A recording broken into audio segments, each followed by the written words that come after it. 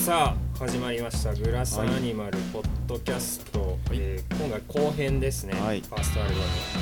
私柳地こと柳沢です。ドラムの歌代です。ボーカル木屋です。はい、柳地はベースですありがとうございますそこそこ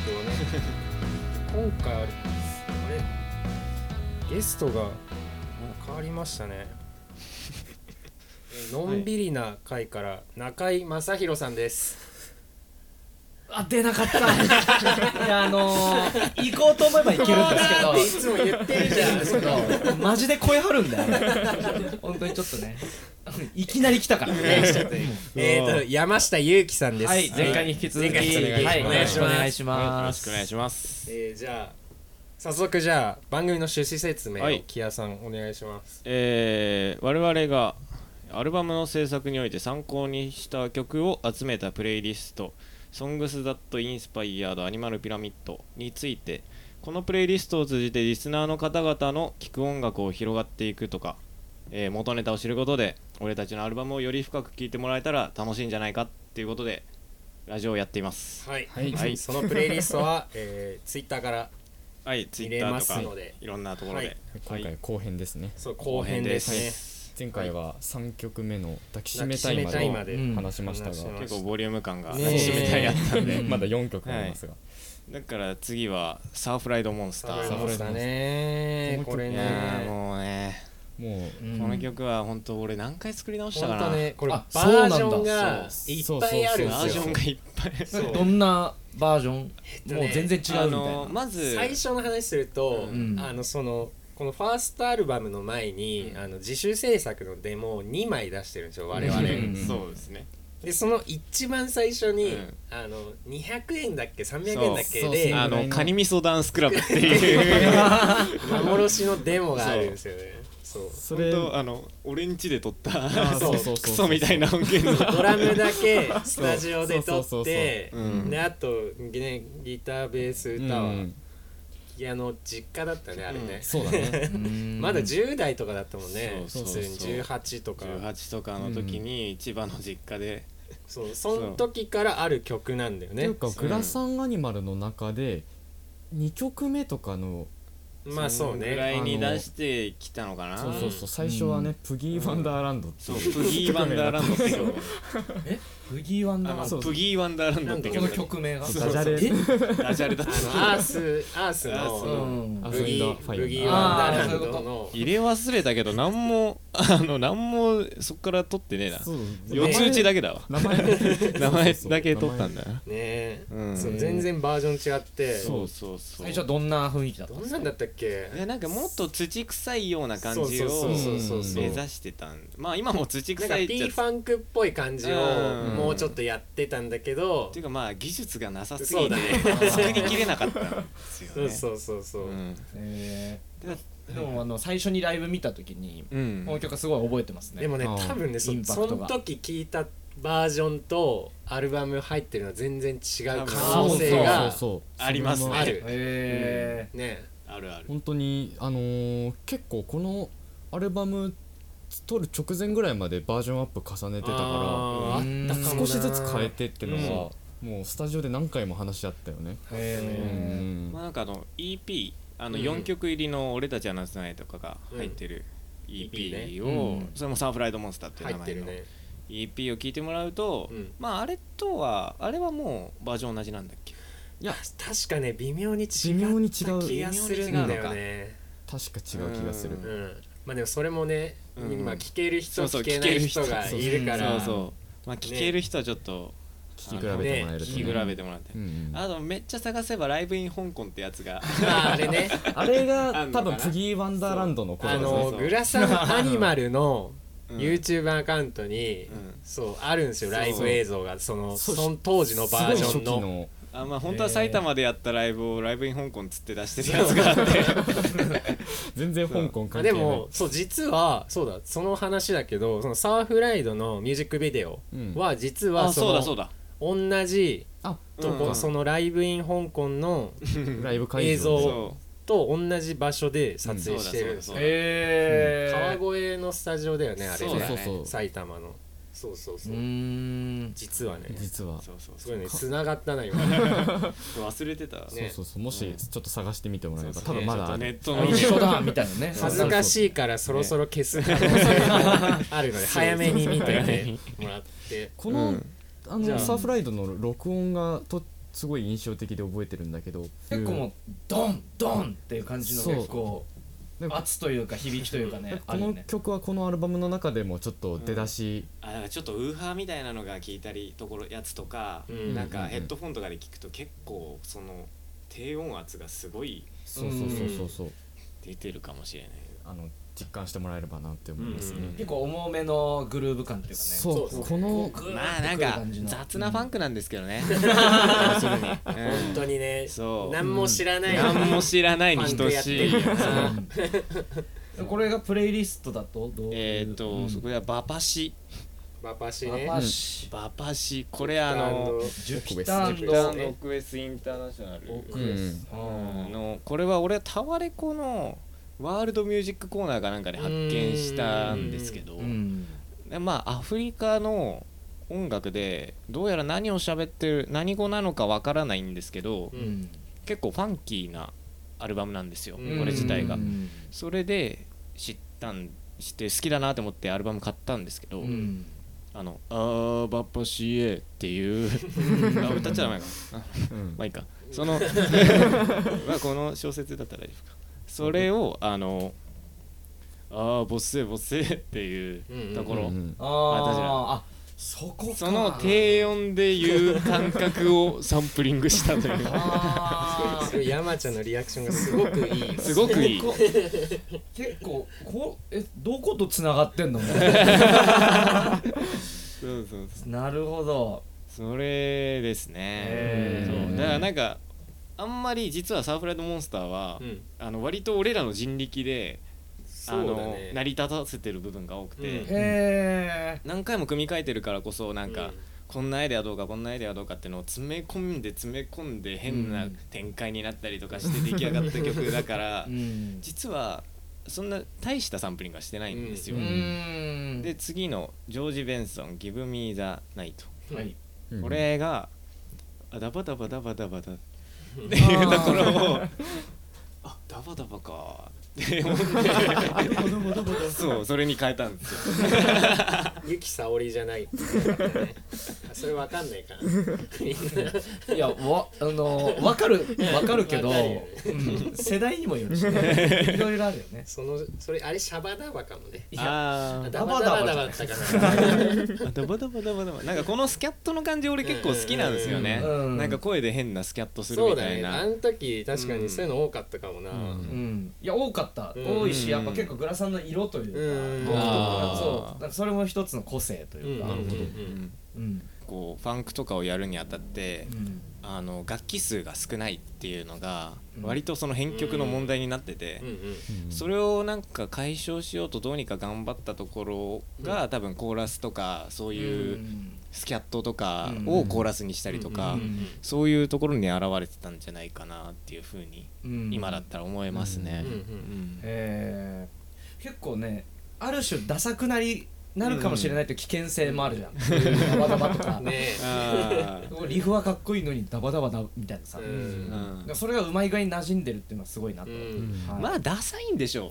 あえてね、ダサいでダサくしてるのかな。何なんだろう。まあ俺はなんかこの人たちのなんか愛嬌みたいなのが好きで、そこでグラさんの愛嬌がちょっと出てたかもしれない。なるほど愛嬌ね。愛嬌です、愛嬌。はい。なんかちょっと理解できたかも。ちょっぴり理解できたかも。結構サーフライドは俺らにとってもすごい思い入れのある。まあね、毎回ライブでやってんじゃないかな。本当にやったことない。初ライブから今までやらなかったライブがないぐらいだね。本当になんかもうサーフライドやりたくないみたいになって、もう時期もあったね。そうだね。もうサーフライドに変わる曲作ろうよみたいな感じでずっと言ってたけど、まあしょうがねえからサーフライドやるかみたいな感じで。でもやると楽しい。やるとね、やっぱみんな盛り上がってくれたりするし、キラーチューン感ありますよね。やっぱね。最初のドラムでね、最初のドラムギター感がね、やっぱもう2年3年付き合ってる、もっとかな。そうだね。そう3-4年ぐらいサーフライトと付き合い続けてたよね。本当に。それはなんかすごい。俺もな再録したいよな。そしたらもう4回目とかになる。もっと低音出したいんだよな。そういうそっちの問題、アレンジとかじゃなくて。なんかすごいポテンシャルがある曲だからね、その何回もバージョンアップしたっていう。まあこんな曲何曲もは作れないね。そうだね。ちょっともうね、あんま見たくない。あんま見たくない。じゃあ次行きますか。はい。サンバだからジャバンですね。これね、どこサンプリングしてんのってなるんですよ。いやそうですね。一応こう全体的なこうリズム感というかリズムだったり雰囲気はそうまあ雰囲気も雰囲気はすごい参考にしてるんですけど、一つだけ明確にサンプリングしてるところがあって、B メロぐらいかな、ジャバンのカコンカコンってクラベが鳴ってるんですよ。はいはいはい。カコンカコン、これがリードギターのテルテルってこれはもうこれマジカル頭脳パワーだったら高得点よ。最後にやるやつ。ほんとしょうもないサンプリング。サンプリングっていうかまあそうでパーカッションの表現をエレキギターでやってみるみたいなのをしたんですよ。リズム的なね。やっぱり風のサンバ自体はやっぱりこういう曲というかこういうところに影響を受けてる。そうですね。結構それはもうもろいね、なんか聞くがまあそうなんだなっていう感じする。まあなんかそのサンバって日本の曲でサンバって言ったらもうマツケンサンバじゃないですか。そうだね。いやマツケンサンバだよ。そうだね。2でしょ、2。そう、イントロが長いでよ。あれサンバじゃないんですよ。曲としてはラテンなんですよ。サンバのリズムってもっと後ろに持たれるんですよね。後ろに持たれる。ツタドンツタドンツタドンツタドン。だけどマツケンサンバはテンテルテンテン。コンコンカンカンカンコンコンコンコン。それはちょっと違くて。これはラテンなんです。それがラテンなんですけど、俺サンバやるならちゃんとやりたいなって思って。でサビにドンツタドンツタスタタドンってこれもまた純を苦しめたフレーズで、そうだね。そうですね。そう俺YouTube でサンバドラムで検索してそれで出てきたやつを打ち込んだんですよ。そうだったんだ。初めて知った。それ見つかるかな。だからなんかねおじさんが叩いてたと思うんだよな。それちょっと赤いドラムだったと思うから見つけてほしいな。だからなんかちょっとこのサイレッサとアゴーラタ2曲入ってるんですけど、これは俺が一番好きな歌手のエリス・レジーナっていう歌手の一番好きな曲2曲を入れたんですよ。このエッセンスは実際にサンプリングしてってことはないんですけど、これを聴き続けないと絶対風のサンバはできない。ほうほう、それはなんで？そういう2曲なんですよね。それは多分風のサンバ結構特殊なファンキーさを持ってると思ってて、でなんかファンクから取ったファンキーさじゃないよねっていう感じが俺はしてて、でその16裏でずっとやり続けるとか、まあなんかそういうブラジルのファンキーさを風のサンバに当てたんですよね。でもコード感とかもやっぱりそうですねそうですね。こうただのファンクとかそういう感じじゃないところの流れがあるな。そうなんですよ。コード感はブラジルの音楽っていうのはジャズを通ってきて、ジャズとサンバが合体のようなものをしてボサノバになったりとかして、そのボサノバがもうちょっと肉付けされて MPB っていうのをブラジル語ポルトガル語読みで MPB みたいな感じで言うんですけど、そのジャンルに当てはまる人がエリス・レジナだったりジャバンだったりするんですよ。で俺は人知れずその流れを組みたくて風のサンバって曲を作ったんですけど、俺もこれさ最初ずっと違う仮タイトルがついてたのよ確か。そうだね。どんなやつ？これねオタクサンバです。オタクサンバっていう仮タイトルがずっとついててそれもマツケンサンバのノリじゃん。そうよく覚えてたねオタクサンバ。オタクサンバ覚えてる。いや俺結構その「風のサンバ」って曲名が決まったのが本当レコーディング終わってからで、いわゆるその入稿っていう作業のそうさすがにオタクサンバじゃちょっとなってなったよね。俺はでもなんかそう風のサンバになるんだっていう驚きの方がでかかったから、ずっと俺らオタクのイメージがついてたけど最後に風のサンバになってすごい爽やかなやっぱちょっとこうサンバやってるんだけど、こうあんまり明るすぎないぜっていう、ちょっとナード感みたいなところもちょっと出したかったっていう。まあなんかやっぱりアニマルピラミッド作ってた頃の俺って、もう完全に音楽ナードでしかないんだ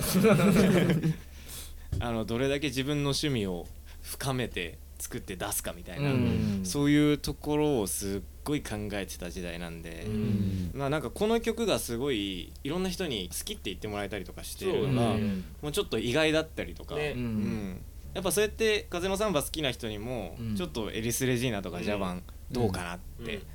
聞いてみたら面白いんじゃないかなと思います。いやまさにそれを意図して作ってるプレイリストすごい丸くねやっぱそういう3番のノリだったりコード感だったりっていうのがあんまり結構対バンしててもこう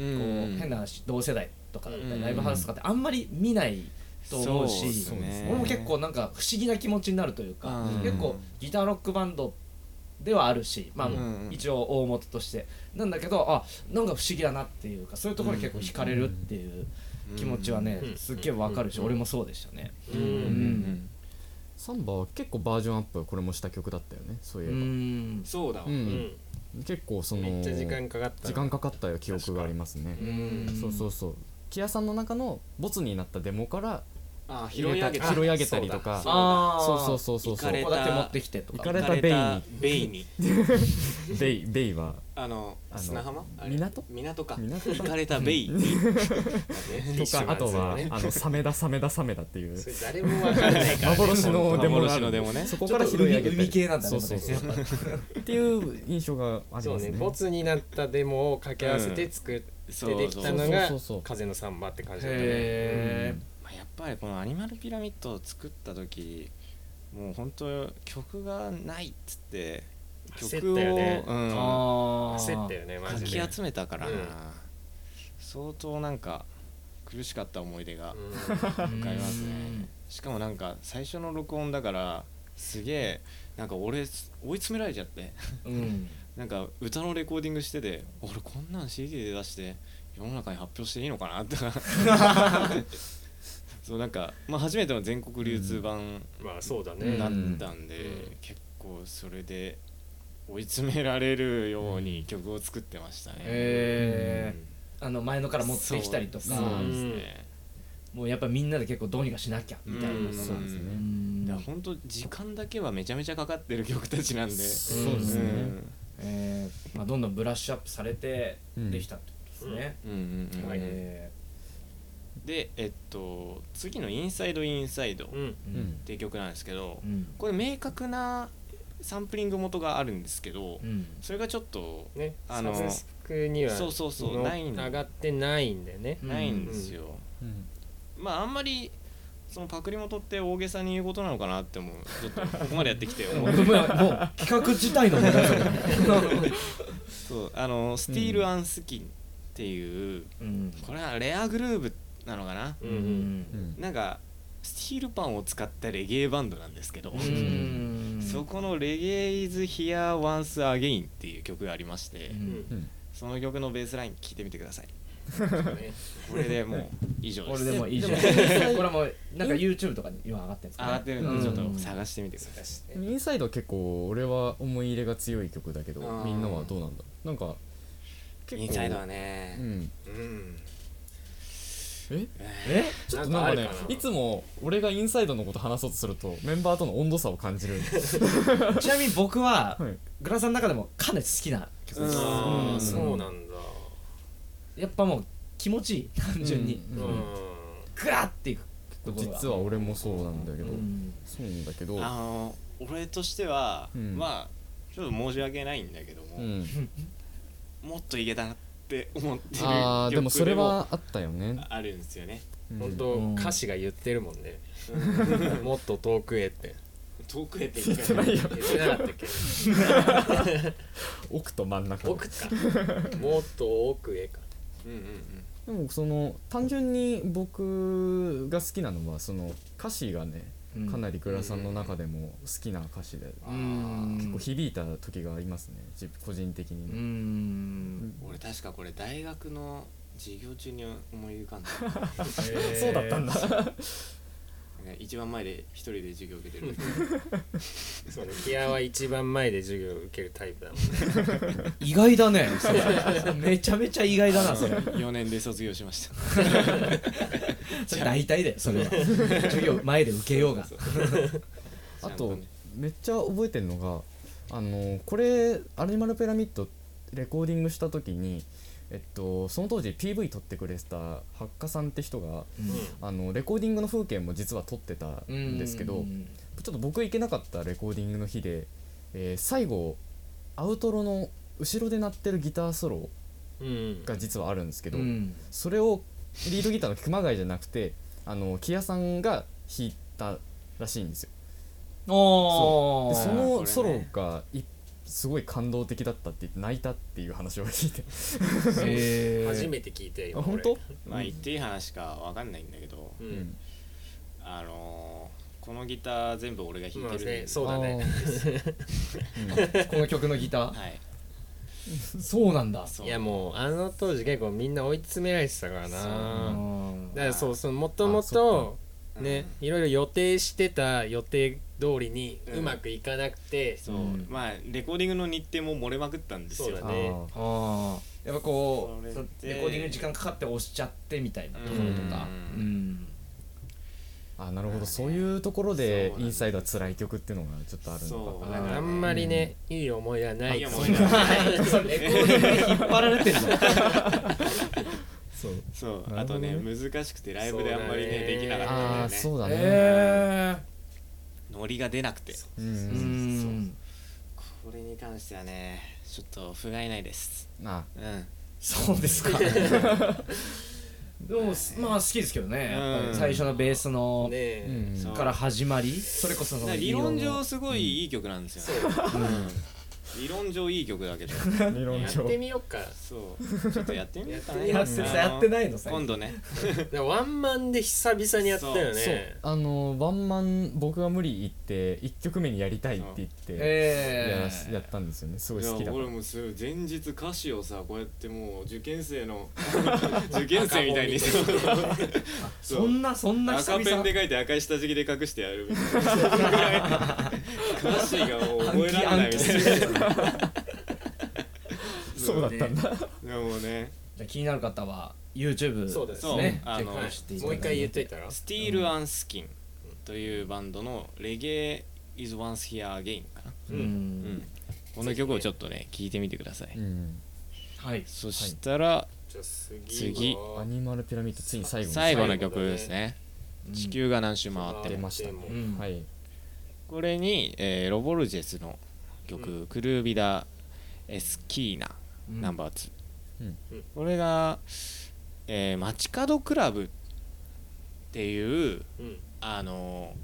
コンピレーションがあるんですよ。これ結構有名なコンピレーションで、ちょっとブラジル音楽好きな人は割と聴いてるんですけど、ロボルジェスとミルトン・ナシメントの2人が中心になって集まって作ったコンピレーションの中に、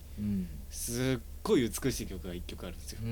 それがクルービー大好きなナンバー2なんですけど、まあこれの引用元としてはイントロですね。これのイントロがってのが中間のギターソロに使われているっていう。でもこのみずみずしい雰囲気みたいなのをすっごい参考にして作った曲なんですよね。でまあ入れてないけどWe Will Rock You のリズムに乗せて、やっぱどんどんパンそう We Will Rock You のリズムに乗せて、これ未だに思い出すけどほんとギリギリまでそっか、そうだね。鳥の前日ぐらいまで決まんなかった気がするね。そうだね、そうだ思い出した。だからなんか撮れんのみたいな、本当に撮れんのみたいな感じそういう感じだったよね。でも曲自体がってこと、曲のアレンジがとか、アレンジなんかいろいろ決まってなかった。そうだね。例えばまあなんかみんなの中で OK が出る前にレコーディングに入っちゃったみたいな。ああ、そっか。でもあれ結構この曲当時新しい試みというか、いろいろやってたよね。多分ここまで遅い曲を作ったことがなくて。そうだね。結構テイストが他の6曲と比べてやっぱ落ち着いてる、まあバラード調というか、ちょっとオルタナ感もね、なんかね、そう最初の方ね、なんかアウトロめちゃくちゃ長くしようみたいなアレンジだった気がする。そうだそれこそちょっとシューゲーザーっぽい感じ。それできたらよかったな。なんかでも途中で心折れちゃったんだよね、多分。なんかいろいろな挫折をねしてたからね。挫折の話ばっかり。でもギターソロをさピアノで作ったのこれ初めてじゃなかったっけ？そうピアノで作曲したのが初めてぐらいで、このギターソロ結構多分ギター弾くだけじゃ思い浮かばないみたいな話をしてたよね。そうなんか最初のデモを作った時かなんかに、なんか和音が変みたいなことを言われて、それで俺はなんかすげえ傷ついてピアノを絶対やろうって思ってそのピアノで調整しながら作り出した最初の曲だし、このアルバム最後の曲を最後に作ってて、でなんかこれは結構ゴールデンバットの雰囲気にもつながっていくんじゃないかなっていう。で熊谷が作詞した初めてのそうだね、そう新しい試みだったね、曲だったしね。ここ後半のねなんかボーカルでとコーラスでこうだけになるとことかもすごい印象的ですね。ツインソロとかね。ツインソロ、そういろいろ初めてやったこと多いね。そう考えるとなんだかんだいろいろ盛り込まれてるね。